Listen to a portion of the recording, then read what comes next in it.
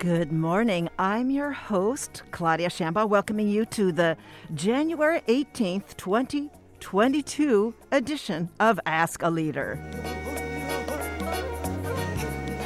Gotta say, yesterday was a hallmark of performative art in that those who have shown very little understanding about their role in supporting universal voting rights in the U.S., they're tripping over themselves to get to commemorate the late, great Reverend Martin Luther King Jr.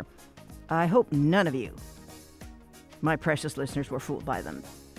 Today, my guest for the full hour is Mandisa Thomas, founder and president of Black Nonbelievers, a fitting spiritual take around the celebration of the preeminent clergyman and civil rights leader, Reverend Martin Luther King. We'll be right back after a real quick station break.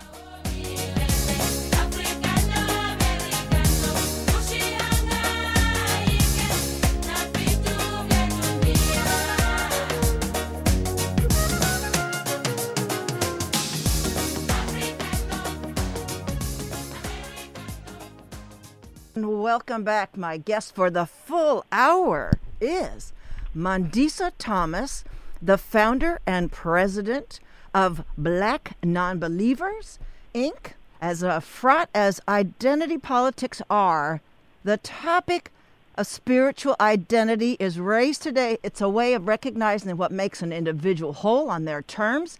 Today's treatment is not intended to drive a wedge inside a group, namely and especially Black Americans.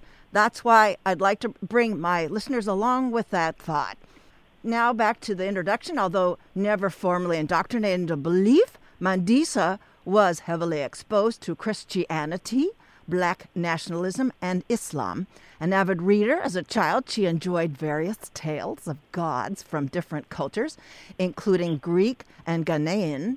Through reading these stories and being taught about other cultures at an early age, it registered with her similarities and differences between those deities and the God of the Christian Bible, making her wonder what made this God so special that he warrants such prevalence in today's society. That's mainly her quote there. Among Mandisa's numerous media appearances are CBS Sunday Morning, CNN, and Playboy, The Humanist, and Jet magazines, podcasts as well, The Humanist Hour and Ask an Atheist, and two documentaries, Contradiction and My Week in Atheism. Mandisa currently serves on the boards for American Atheists and the Reason Rally Coalition, and previously for Foundation Beyond Belief and the Secular Coalition for America. She also is an active speaker and has presented at conferences and conventions for Freedom from Religion Foundation, Secular Student Alliance, and many others.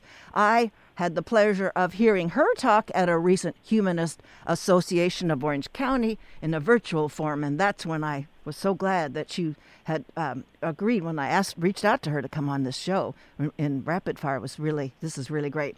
Among her awards and recognition, there are many. I'm going to list only the Harvard Humanist of the Year, Free Thought Heroine from the Freedom from Religion Foundation, Backbone Award, Person of the Year by Unitarian Universalist Humanist Association. And in 2017, Mandisa was recognized by name in a bill, I guess for those of you who've watched bills being made, the SCR 79 was introduced by our state senator, Dr. Richard Pan, and adopted by the California State Senate, proclaiming October 15, 2017, as the 16th annual celebration of California Free Thought Day.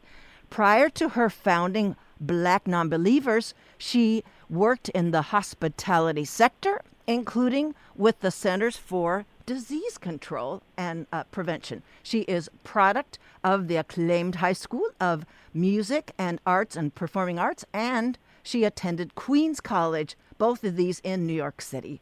As I said, I had the pleasure of hearing before, and I'm so glad to have the opportunity to host her on this community radio platform. She comes to us today from the Atlanta area.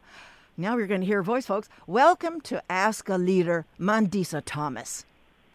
Hello, Claudia. Thank you. That was quite the introduction. Well, we've got to cover all the bases because that's where you've been at all the bases. And we're going to get into some really interesting kind of situation. And I could just let you respond to what I was saying, that the purpose is, I'm very mindful of identity politics, but my nod to that this isn't going to be kind of a wedge exercise. And could you respond to that? Is that capturing that, or is there a big hole there that we need to patch up before we start the whole interview? I don't think so. I think it's important that this identity of ours is expressed. Okay. And this is an opportunity for people to learn more and to really re-examine their fears or their misconceptions of non-believers, atheists, humanists, etc. Well, good. So then we're going to start where I intended to start, is we'll have you tell us, Mandisa, about your own religious upbringing, traditions, and principles. Yes, so as you stated in the introduction, I was raised in a Black nationalist household. So I wasn't formally raised religious. I was exposed to different religions. I sang in various churches, various Christian churches. I also attended events that were put on by the 5% sect of the Nation of Islam. And so I had a very diverse upbringing, which did not include being routinely attending a church at all. Well, my mother and I'm sorry. Go ahead. It just the thought occurred to me is that in other words, you weren't raised around dogma. There weren't helpings on your dinner plate of dogma. Is that fair to sort of characterize it in one way? Not religious dogma. I will say that I didn't escape indoctrination because I think we're all indoctrinated in some way. However, I was not raised with this idea that there is this God or this Christian God, or at least this white God, that is watching over us and protecting us in any way. Okay. So how and when did you process that you are, no qualifiers at all, you are an atheist? So the first time I was introduced to the word atheist, I was in high school. And I remember being so outspoken about issues that pertained to the Black community and how they have impacted us, because that's what I grew up learning about. And one of my classmates asked if I was an atheist, and I asked what that meant. And I was told that, it meant that I didn't believe in heaven or hell. And for a while, I said, well, I can agree with that because I could never reconcile this idea of heaven or hell. But for the longest time afterwards, I would consider myself spiritual but not religious, that I certainly didn't believe in any of the Judeo-Christian gods, but that there was some sort of entity, some sort of divine being that was looking out for us. I came full circle to my atheist identity at the end of 2010, when I started connecting with more atheists and people who were questioning. And once I really got a better idea, a full idea of what an atheist meant, which means that, you don't subscribe to any God, spirits, or supernatural beings as if they actually exist, then it just became clear to me. Were there sort of moments in terms of interpersonal events or political events or something that you needed some kind of a spiritual scaffold that made sense to you to get through something? I mean, were there some defining kinds of developments in your life, so we can see? And so listeners who might see that resonating, they think, oh, well, this may be where they're headed or something like that. Yeah, so I didn't escape trauma growing up. My parents separated when my brothers and I were very young. I can say that I overcame an abusive background. I'm sorry. And I also grew up in a project, for lack of a better, I grew up in a housing development. And I also know what it's like to not have. I don't come from privilege, if you will. So there have been many times in my life where I did try to look to some sort of entity for a sense of where I was going and trying to make sense of my life. However, what always made more sense and what always resonated with me was philosophies and things that taught you to look from within. That we as human beings are capable of doing more than we realize. And that's what always resonated with me. And I would also say that for everything that I have been through in my life that was no fault of my own, if there was a God that couldn't prevent that from happening, then it definitely isn't all-knowing, all-loving, and all-powerful. Because no one should ever have to go through that. No. So, I mean, it wasn't exactly a pace of pain and struggle, even though that was a part of it, but it was being able to process everything, and as well as having this non-religious upbringing, having the ability to critically think and have my mind expanded at an early age at the same time, is where I really became comfortable with saying that, okay, these deities or these entities do not exist. So were there peers, relatives, or some that sort of pushed back on where they thought they understood you were headed spiritually? I mean, were there hurdles to sort of say, no, really, I want everybody to accept what I've already accepted. I have an atheist construct about my world. Well, I do remember a cousin of mine and I having a strong disagreement when we were teenagers. She was trying to explain the concept of original sin and how all babies are born in sin. And I pushed back. I said, well, that doesn't make any sense. I said, babies are born innocent. How are they born in sin? So just from a common sense perspective. And she was just really, really trying to explain it. And again, it just did not make sense to me. I've also had other family members over the years, especially after I became an activist, who wanted to, they were a little confused about my perspective. And I will say that one of my earlier influences into secularism was my maternal grandmother. Oh, whenever she would have like family gatherings, Thanksgiving, for example, there was never any prayer over meals. Easter was all about the Easter bunny and the candy and the eggs.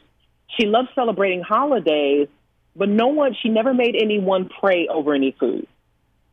Did people say, well, we're missing that step? I mean, and she said, we are here to enjoy, let us enjoy this meal now. I mean, was there like a gap, and she said, she filled it in some other affirming way? I mean, how did that dynamic play out before everybody got to eat?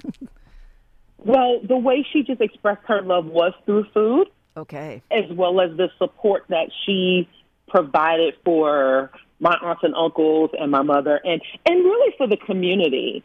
My grandmother was very well loved in our community, in our neighborhood. So that was how she expressed her love. Now, I do have some family members who are Christian, Muslim, and somewhat in between. So on my mother's side of the family, just one particular religion was not forced. I think my grandparents were okay with whatever their children decided to believe, as long as they weren't trying to push it on anyone. Okay. All right. Everybody's got a lane.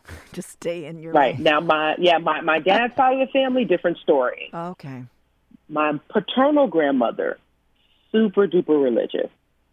Everything is praise the Lord. You had to pray over every meal. You had to acknowledge God, even though that side of the family had almost the same set of problems that most families had in that neighborhood. But my grandmother was she's extremely religious. Okay. For those of you who've just tuned in to Ask a Leader, my guest is Mandisa Thomas, founder and president of Black Nonbelievers. And I'd like to explore then about that atheism and nonbelievers. Those are interchangeable, are they? I mean, in all respectfulness. Yes, I think they are. There are a lot of similarities. Some people would say they are the same. But the reason why we chose Black nonbelievers in the title of the organization is because it is a more expanded definition. Because atheism, for those who aren't aware, is just the lack of belief in any God, spirits, supernatural deities or entities. Mm-hmm. But the reason why we use non-believer is because we don't subscribe to anything that doesn't have an evidence or verified premise, which goes beyond religion.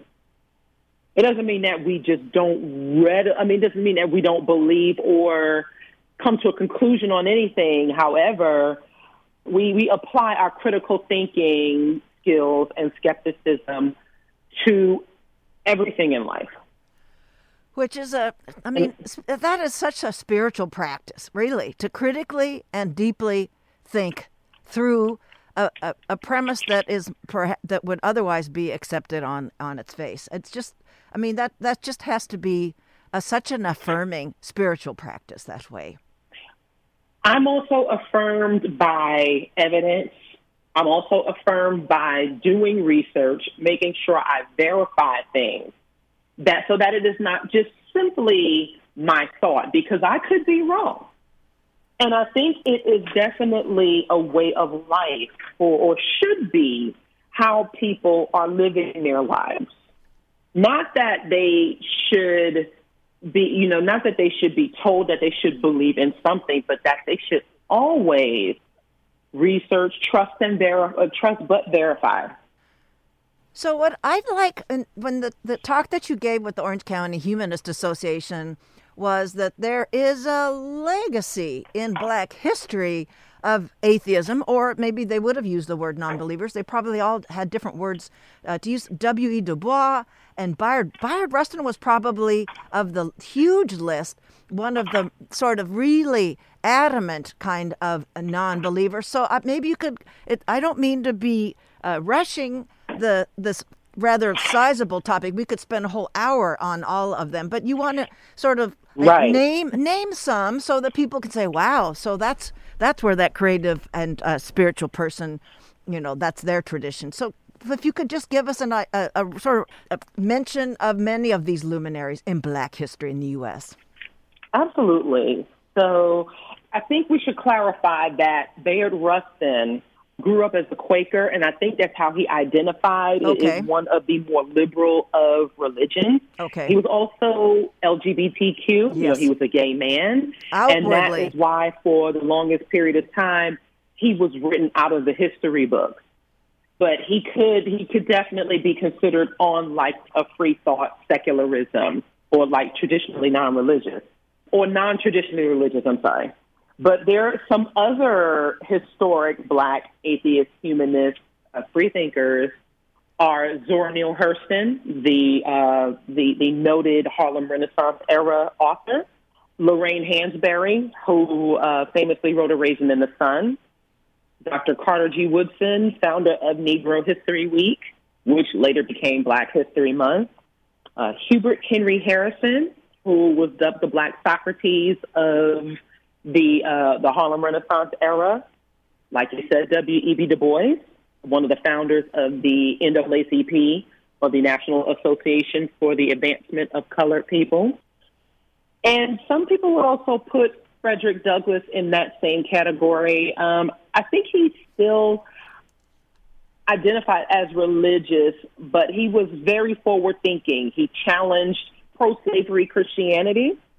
And there are more people, James Forman, for example, who was very active in the civil rights movement, Stokely Carmichael, and author Nella Larson. And the list actually can go on. Yes.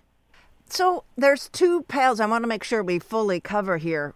the background. Also in the talk with the Orange County Humanist Society, you talked about how the Christian church, it was, I guess, a gift and a deterrent in Black liberation in the American society. So it's a big bite to chew on, but could you talk about the role that it, sort of the path in how it was a limiting factor in how Blacks were a part and operated in this society from the very beginning in 1619, and what construct that particular church was that made it more limiting? The European track. Yes. Mm-hmm. So we do recognize and acknowledge that the Black church has played a huge role in Black communities. Served as support system for many Blacks who didn't have much else, or who had their land and means taken from them as a result of Jim Crow laws and terrorism by groups like the Ku Klux Klan. We also recognize that there are a number of historically Black colleges and universities, or HBCUs, that were started as a result of churches. So we do acknowledge, and also the number of leaders that were involved, of religious leaders that were involved during the Civil Rights Movement, in addition to Dr. King. So we definitely don't want to take away from that. The problem with religion in Black communities, and how, as I said, it has been a crippling agent, is that the church is one of the huge purveyors of respectability politics, meaning that it actually set forth this idea of the place of Black folks. And the church has actually embellished their role in the Civil Rights Movement to a large extent. Many of the pastors and the leaders were actually reluctant to get involved because it was dangerous, so that is understandable. Mm-hmm. But also, Christian principles are rooted in white supremacy and establishing the very same institutions that have held Black folks back, with a justification from the Bible. And this is something that many people ignore, and it has played a huge part in, again, the limitations of Black folks physically, but also mentally. Say more to that, please. Yes. So when we talk about that, when we talk about the number of, let's say, for example, the number of Black folks who unfortunately died from COVID, for example, mm-hmm. We'll take it as a recent example, because so many people thought that God was going to get them through this, but also that they were also still attending churches at the ill advisement of their leaders, simply because that is out of tradition. And there are so many of us, and this doesn't mean that non-people of color don't do this as well, because that's a misconception. But considering the percentage of the population, the percentage of the Black population, compared to the number of believers, which is still astoundingly high, and a number of people who just simply put their faith or just put stock in their faith over education or actually seeking clinical help, because that seems to have been embedded into the psyche, has been damaging, especially looking at certain economic factors, which some have been deliberate as a result of institutional racism. So when we look at, again, the fact that it seems like there are a number of religious people who felt like they really couldn't have that fight. So as a human rights issue, it eventually took place. But so many people attribute that fight to how God was able to get us through it, but not thinking about the fact that perhaps this God, if it is true, actually put us in this in the first place. So there are a number of things that leave people unwilling to reconcile this paradox of this institution that has been a part of our communities for so long, but reinforces doctrine that is damaging. And might this also be a kind, you're talking a little bit in so many other words, sort of determinism, predetermined kinds of outcomes like in COVID or in other situations or in economic status, is that predetermination could sort of cement that it happens in this life, but in the afterlife that you've got that to look forward to, and you'll be liberated then. But never. Absolutely. I mean, that seems. I'm sure listeners are already thinking about that, but I just wanted to frame that one as probably one of the largest, maybe, sorts of limitations on how one could ask for more during one's life. Correct. And because things have been so hard in this life, this idea that you will get your reward in heaven definitely plays a huge part. That was definitely a huge factor during the period of legal enslavement in the United States. And unfortunately, it has passed down mentally to many. I want to let my listeners know that you're listening to my guest today, Mandisa Thomas. She's founder and president of Black Nonbelievers. And we're looking at, what there are nonbelievers in Black history, and we've talked about them, and we're talking now about but the headwinds they have been facing. Mandisa Thomas faces in trying to provide a way of looking at building a spiritual life that is sort of counter to the predominant sort of spiritual cultural backdrop. And I'd like to know, when I was doing a little checking around with, see what people were curious about, me asking you, Mandisa, was, do people really, they were sort of like, oh, non-believers exist as a group. So how, you must run into a lot where people didn't know you were there. So it's this atheist following or non-believer tradition is, and I use it very guardedly, the word tradition, because this non-believers is really an open-ended kind of a way of thinking.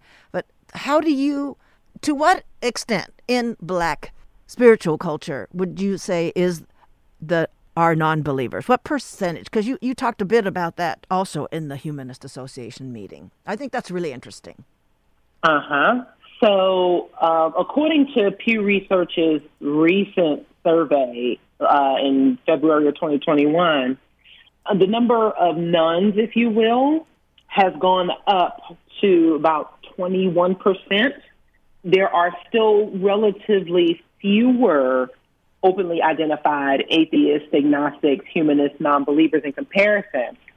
This was based on a study they did, and there's still only about 1 to 2% of the Black community that identifies explicitly or specifically as atheist or agnostic. We can surmise that there are more out there, but there is a fear factor that comes along with open identification.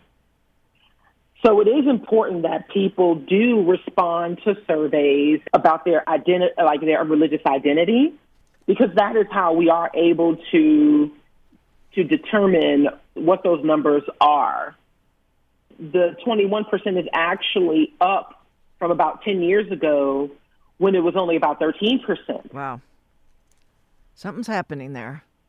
So you can hear me tripping on my words. I'm at a loss to be precise and respectful of how to capture something that's this large. And so I guess I should ask you to help me here, and our listeners as well. Is it cultural and political and spiritual? Are all these things wrapped into non-believers? So I use the right frame of reference. Spiritual, many of us do not identify with a spiritual identity. We do connect with those who are questioning religion, mainly in favor of leaving. We recognize that there are some who are still grappling or battling with that, with that notion. Now, there is a sense of culture. I consider myself firmly a part of Black culture, even as a non-believer, which is so vast because there are different, I would say, like you said, mention the word tradition. There are certain traditions, there are routines, there are things that we do that we establish as a people, as a and as a community. But I think that when we talk about culture and a connection, we certainly do think that it is important to identify strongly with the accomplishments that Black folks have achieved. And how some of that has, some of the folks who were religious or spiritual, how that has impacted their contributions. We acknowledge that they have. But we take it more from a historical and a practical perspective. That's very helpful. So when you were talking about that change over 10 years, and it's their guesses, their estimates of how many would identify, what percentage.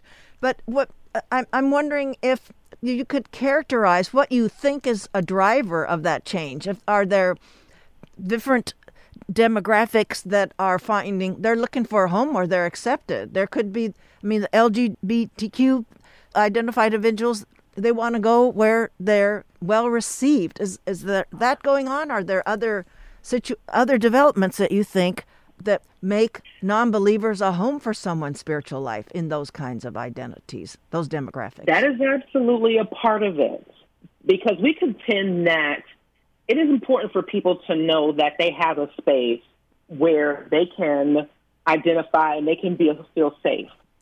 Is also the fact that more young people are not buying into those religious claims anymore. And that is due to, of course, technology, the internet, access to more information that compels people to not believe as strongly as they used to, or at least subscribe to those fundamental principles of their parents and grandparents. They're finding themselves at odds with that. And as you mentioned, with the LGBTQ community and people being more comfortable with those identities, they're finding that the teachings of these religions are too dogmatic for them to accept, no matter how much they change the messaging.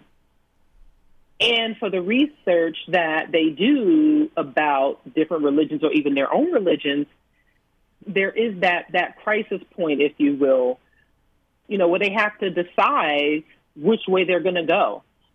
And it's important for organizations like Black Nonbelievers in Black communities that connect directly for people to know that you don't have to find yourself back in the church or being forced to go back to church, especially if you don't believe anymore.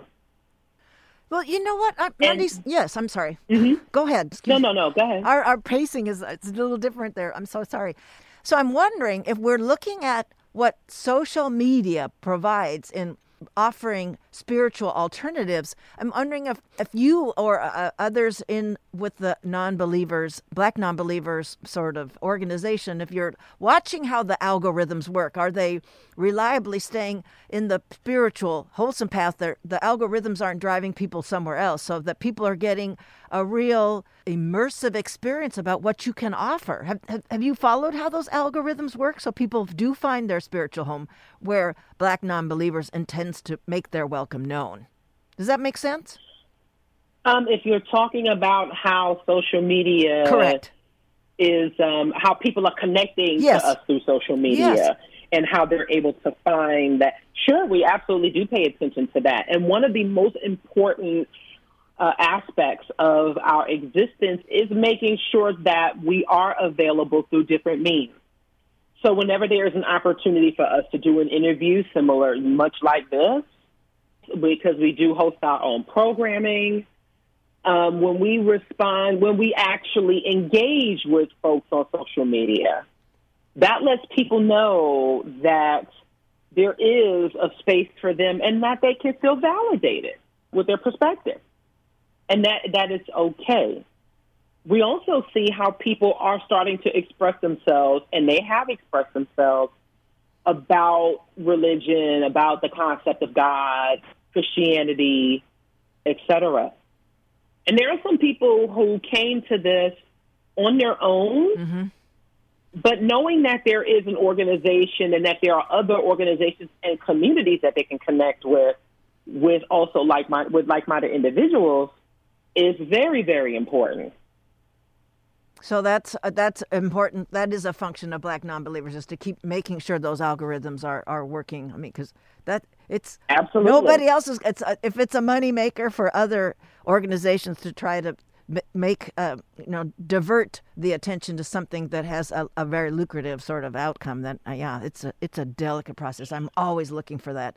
So I don't know if when we're talking about those others in the Black history, and if there's a conversation they've had with each other about their belief system, their spirituality, or what are people when they come to you, when they find you finally, what are their conversations with what they need and what they're getting from you? Does that make sense, that question? I want to know. It does. There's a dialogue. I want to eavesdrop, I guess is what I'm trying to do. So many of our members, much like many other atheists and non-believers, are concerned about their current social engagement. How do they connect, or how do they continue? How do they have this conversation, and how do they deal with family members, friends, Mm-hmm. partner, spouses, even children? So how do they deal with this on a regular basis? How do they come to terms with how they may be treated? How do they stand up for themselves and their position? Mm-hmm. Sometimes even how to defend themselves in that position. And the support, there's a lot of support that's needed in that, because some of our members have had family members cut themselves off, or they try to force them back into the fold. And there has also been a division in families, especially when children are involved. So there's a question about whether my children should continue to go to church. How do I raise my children now as a non-believer, and I have a religious partner? These are everyday challenges and struggles that our members have, and that they need support in dealing with, as well as some guidance. Because I understand it's important to have something, a spiritual construct. It's populating that spiritual mind, so that if there's a void, that's where maybe a more proselytic kind of, or let's say where the default of a Christian tradition could move in if there's a void. So I can imagine parents wondering, like, what do I equip my children with, so that they're not more fragile to something that is aggressively proselytic. That's part of the conversation, isn't it? Right, and then this is where we also incorporate our humanist principles. So for those who aren't familiar with humanism, it is the philosophy that you basically don't need a God to be good, that you can do good for the world, and it doesn't take this belief in God in order to do it. And that it's also based on evidence and verified principles that have shown to work. So if we're talking about picking up a spiritual slack, if you will, I think humanism and secular humanism, and encouraging people and showing people how we do good for the world while not believing in God, makes a huge difference. So I want to give you a chance to talk about what Black Nonbelievers also provides within the organization. There's a monthly session you offer, the Religious Trauma Group Coaching. Can you explain how that works for listeners? Speaking of our other topic. So we recently partnered with My Choice, My Power Counseling, which is a virtual counseling, a practice, if you will. Correct. It is run by Sundria Hall, who is a former cult member, and she specializes in religious trauma counseling. So we have partnered together on the Religious Trauma Group Coaching Program for BN members who are still struggling with overcoming religious trauma and who would like support on that, because religious trauma coaching and therapy is not necessarily taken advantage by Black non-believers, Black atheists, and people who are leaving religion. So we wanted to have a direct connection to our members to know that this service is available for them in order to help them move forward. And there's just a nominal cost of $30 per session. Due to popular demand, there has been a second monthly session added. So we have two separate monthly sessions. They're two separate groups, and people can sign up on our website. We just started it this year, 2022. Wow. And the reason that remote kind of opportunity or service that you're rendering is significant is that when you talked about before the Humanist Society of Orange County, that you put up the map of where all the chapters of the Black non-believers are around the country, but there are none in California. What is going on with that? I mean, there may have been some, you said not presently, maybe there were some in the back in history, but so why aren't there, I mean, I would think California would be like your home office. You're based in Atlanta, but why aren't there chapters active in California right now, Mandisa? So our groups are called affiliates. Okay. I know that sometimes we use those chapters and affiliates interchangeably, but our affiliates are run by people on the ground, and there have to be people who are willing to step up and take on a leadership role. Currently in the Los Angeles area, though, you have Black Skeptics Los Angeles, which is headed by Sakibu Hutchinson, one of my sisters in this movement. If you aren't familiar with her, I highly recommend that you make yourself familiar. There is also a partnered group, the Black Humanists and Nonbelievers of Sacramento in California. So there is a presence in the state. Okay. However, we try not to duplicate what already exists. So there is an opportunity for other cities in the state of California to start be an affiliate. It's just a matter of people stepping up and being willing to not just start it, but maintain it. And this is a challenge for any group. Right. And any group that has, any national entity that has chapters or affiliates. Because sometimes life happens for people, and they are unable to continue their roles, and most of them are volunteer. That is important to say there. So, and we do have members that are, we have people who are members of, like our Facebook group. They follow us on social media, who reside in the state of California, and they do participate there. But we do encourage people to participate with the local groups in their area. And those are also sort of under the banner of the many, many organizations that you're coalescing with. Do you want to name them? You've already named some of the humanist groups, but there are so many that you're working with. Do you want to mention some of those, and so that people can see where it's built already? Absolutely. Yes. So in addition to my board service with American Atheists, I'm also a current board member for the American Humanist Association, as well as an organization called Humanist Global Charity.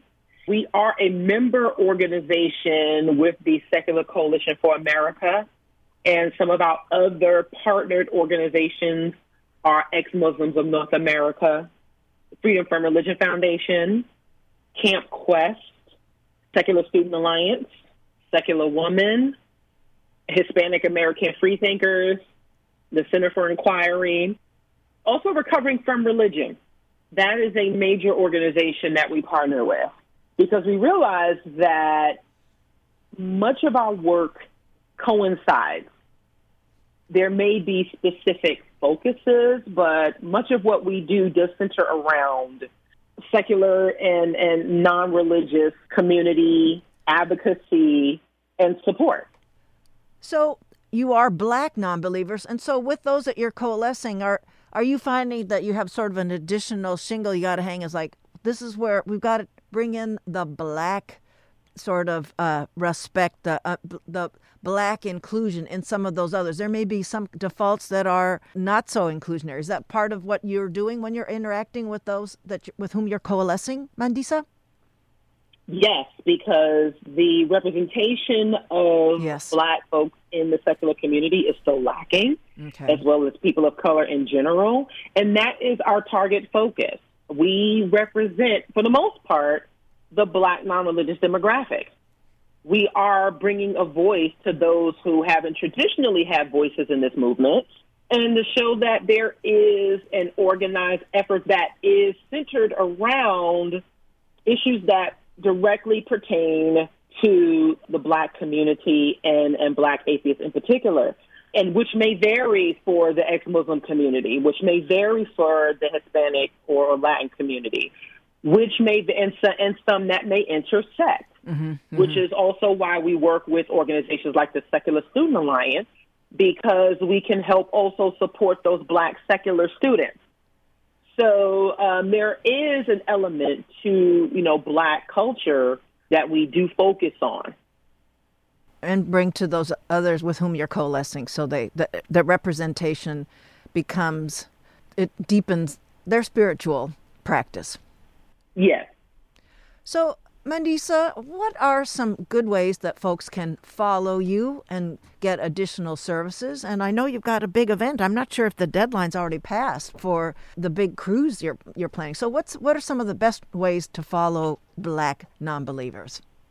Yes, the best way is to subscribe to us on our website, blacknonbelievers.org.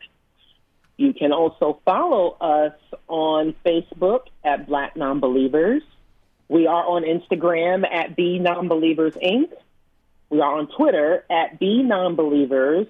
The B and the N are capitalized. We also encourage people to subscribe to our YouTube channel at Black Nonbelievers Inc., where we actually launched our own YouTube show this year called In the Cut. It airs on Saturdays at 1 p.m. Eastern Time, and the next show will be January 29th. And speaking of BNCCon, the initial deadline deposit has passed. However, there is still an opportunity to book. People need to understand and know that this will be a fully vaccinated cruise, so you must be vaccinated and you should be boosted in order to sail with us, and that you must be prepared to show a negative COVID result before you board. Actually, that's a requirement. You must show that you are negative for COVID. There you go. So we're taking safety very seriously. Part of the practice, science-based way of moving and navigating in the world. It all fits there. Well, I know there is much more to say about this. Spirituality is an infinite topic. I know we have to close at this point. It's been, Mandisa, such a pleasure, and thank you for setting aside valuable time. You've got so many plates in the air. I don't know how it works there, but I thank you so much for taking the time to be on the program on Ask a Leader today. Thank you so much for inviting me. It was a pleasure. Thank you, and Happy New Year to you. It's not too late to say Happy New Year. Happy New Year to you as well. Thank you. My guest was Mandisa Thomas, founder and president of Black Nonbelievers, Inc. Well, just one announcement before I head out. Here's what's at stake right now in Congress. Remember to make a plan to call the Senate to pass the Freedom to Vote Act or the John Lewis Voting Rights Act. I'm giving a number, folks, and it's easy to find, but I'm going to give it here on the station. 202-224-3121.